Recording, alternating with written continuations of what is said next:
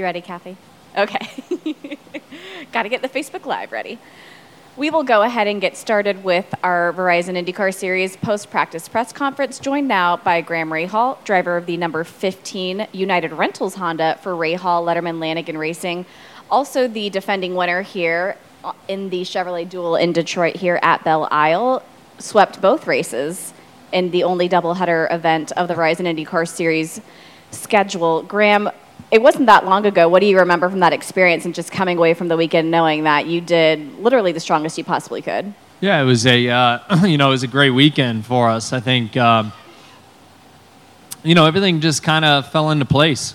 I'd say it really is that simple. We went out and the car was really good off the truck, and it seemed we actually didn't lead much early in the practice, but the times were where they were, and then we went out on our last run in practice one last year, and then bam, went to the top, and I remember thinking, man, that was pretty easy.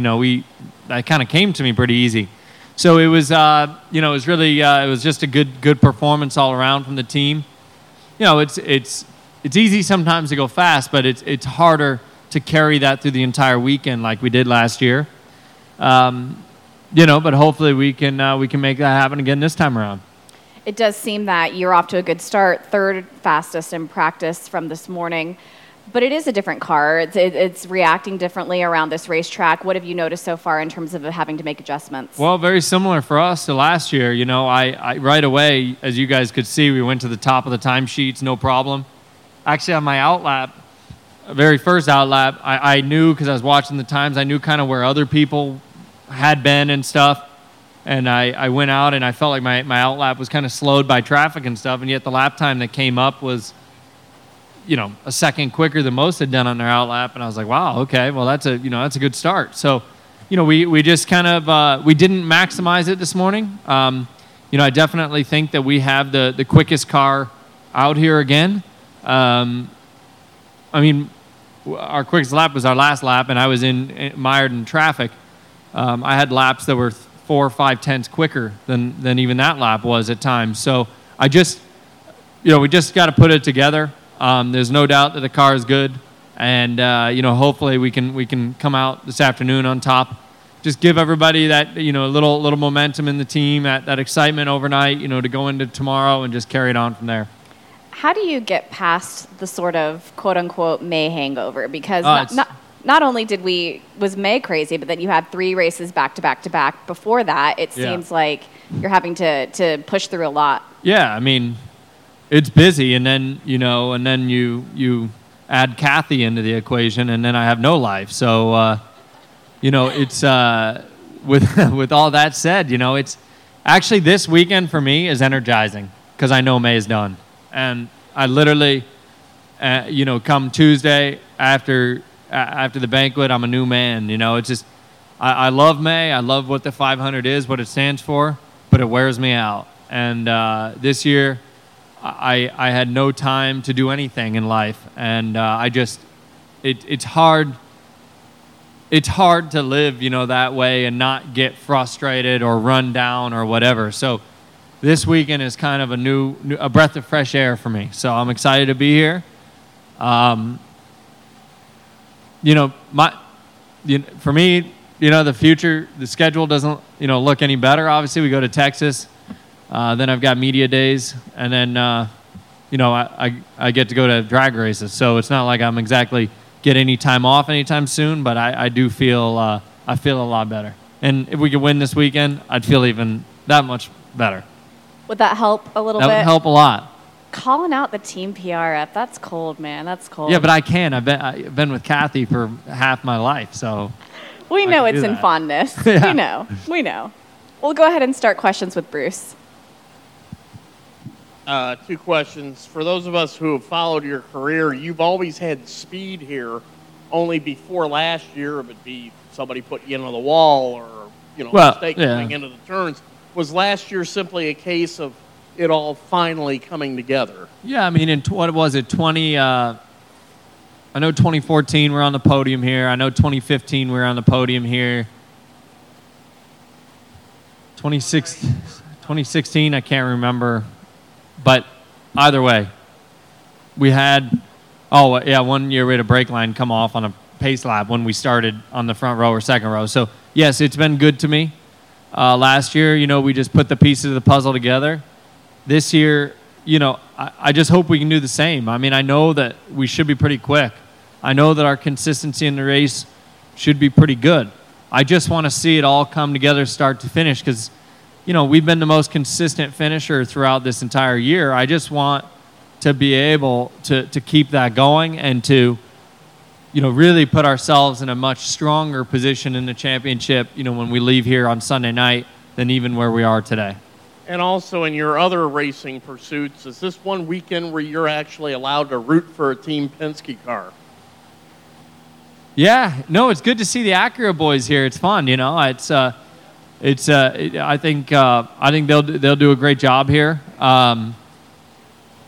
This is a big weekend, obviously, for Honda as a whole.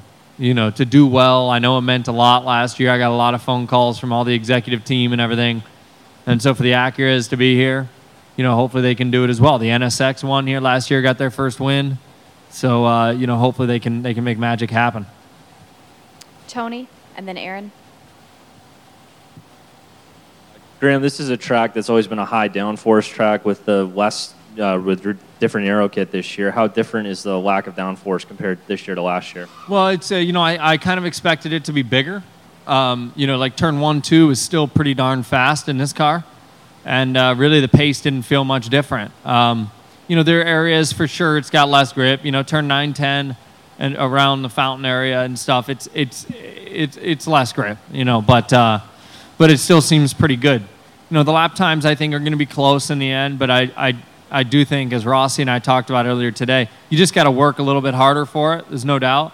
The margin for errors shrunk down even that much further, so it'll be tough out there. But it seems to be pretty strong. I mean, when I went into turn 1 the first couple laps, I expected the pace to be like a lot slower, and it was pretty close.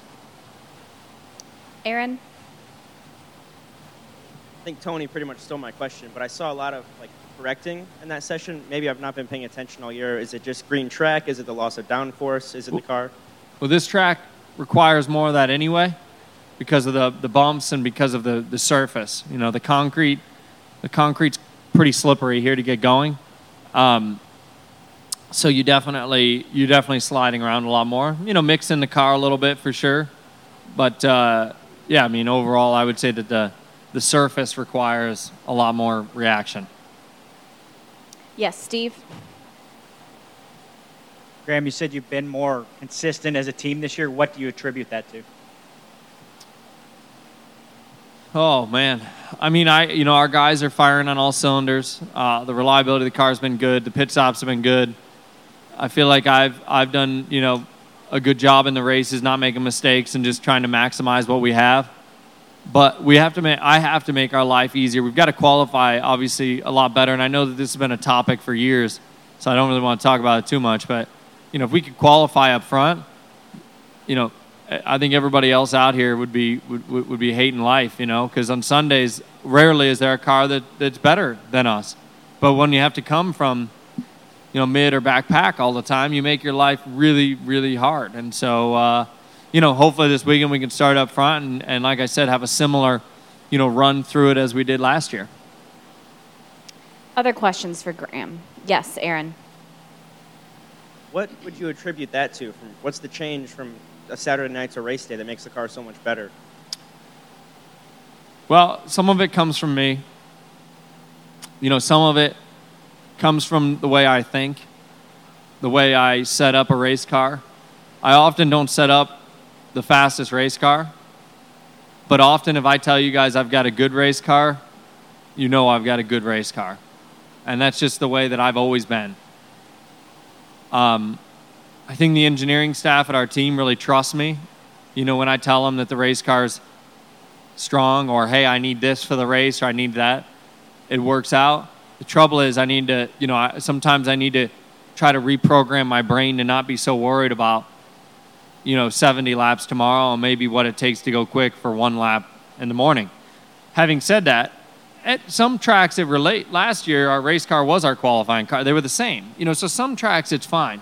But like Indy GP, it's not going to be the same, at least for us, because we have a good race car, but you can't drive that car at 11 tenths and go quick.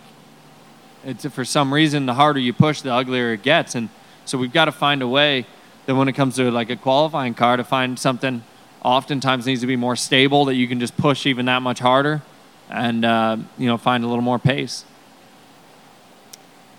Yes, Jared. With the removal of knockout qualifying tomorrow and it just being traditional qualifying, do you feel like that plays into your hand, gives you a little bit better chance of qualifying better? Yeah, I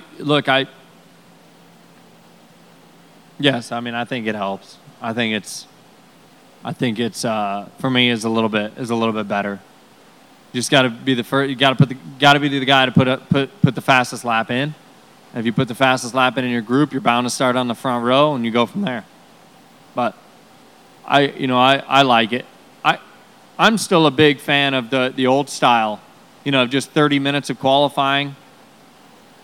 You had to find your gap. You had to do it right. If we're all very strict about the blocking rules, it's not a problem. And I like kind of the Champ Car way, where we qualify on Friday and Saturday. And Friday, if you were fastest on Friday, at least you guarantee, yourself a front row spot for the next day. I enjoy that, but obviously I don't make the rules. Graham, thank you very much. Good luck this weekend. Thank you.